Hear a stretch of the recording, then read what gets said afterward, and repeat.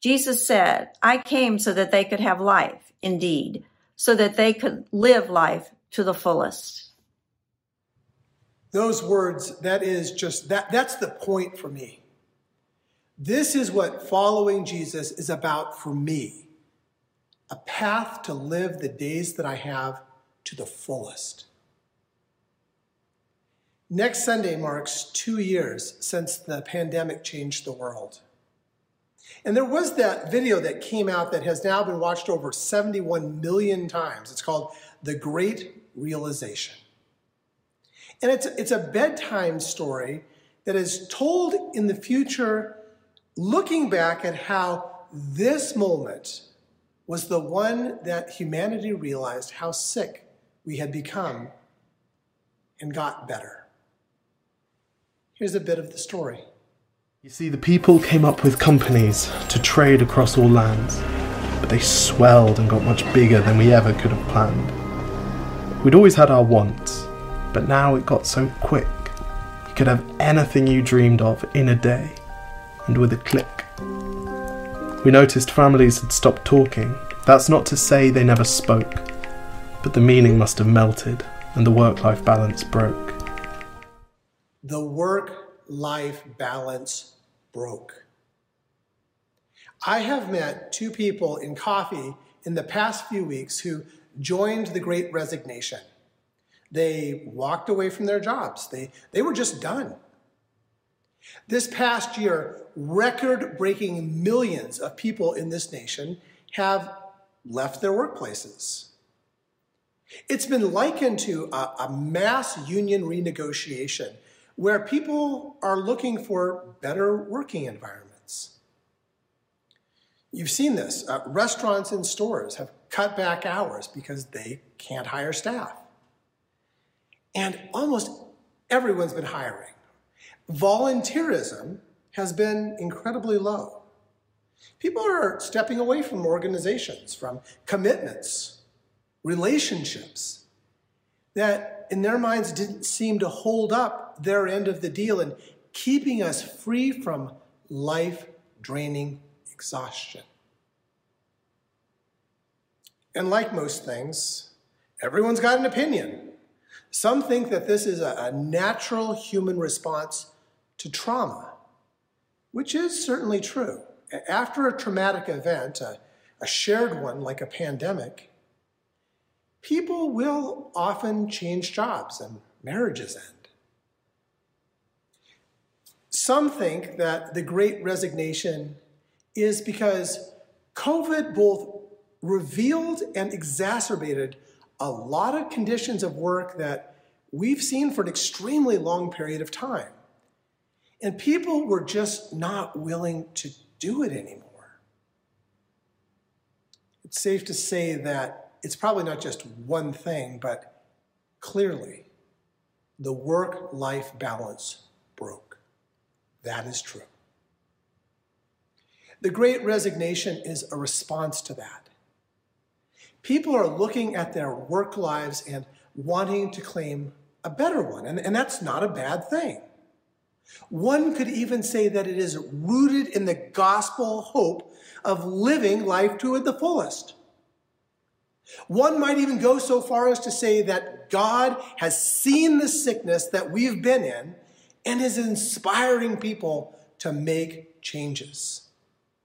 Because sometimes you need to get sick before you can feel better. Sometimes you need something big to happen to you before you're going to take the steps necessary and needed for wellness. In the story of people of faith, there was a time when the church in Jerusalem began to be subjected to vicious harassment. Everyone, except the apostles, was scattered throughout the regions of Judea and Samaria. The truth was that the early church had become content with just being a presence in Jerusalem. It was the sickness, the trauma of vicious harassment that caused the community to grow and change beyond its comfort.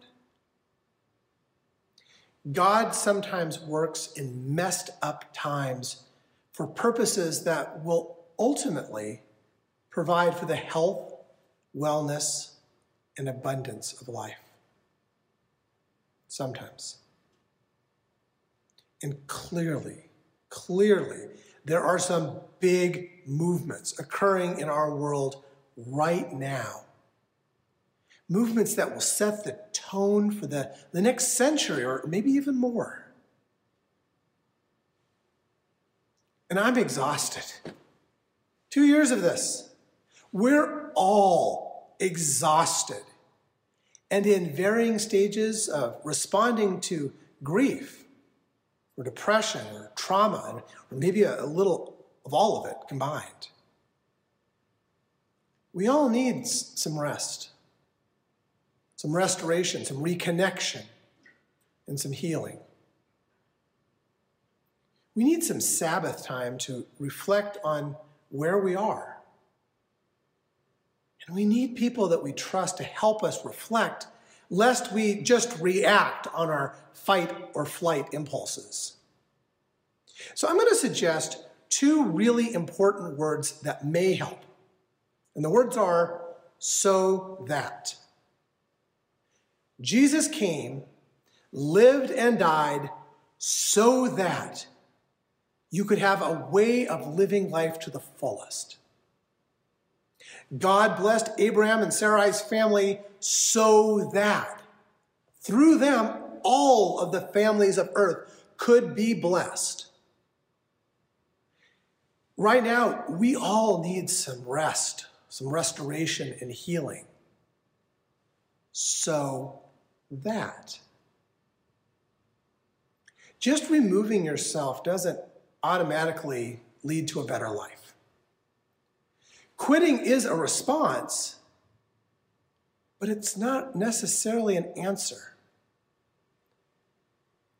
Now is the moment to consider what a healthy work-life balance looks like for you. Now is a moment to consider your so that. One thing I like about the Great Realization bedtime story is that it proclaims this vision of a better, healthier future.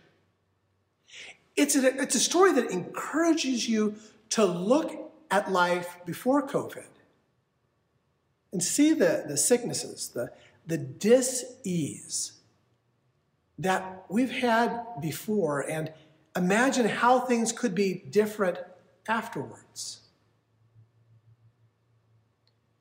Maybe you do need to resign.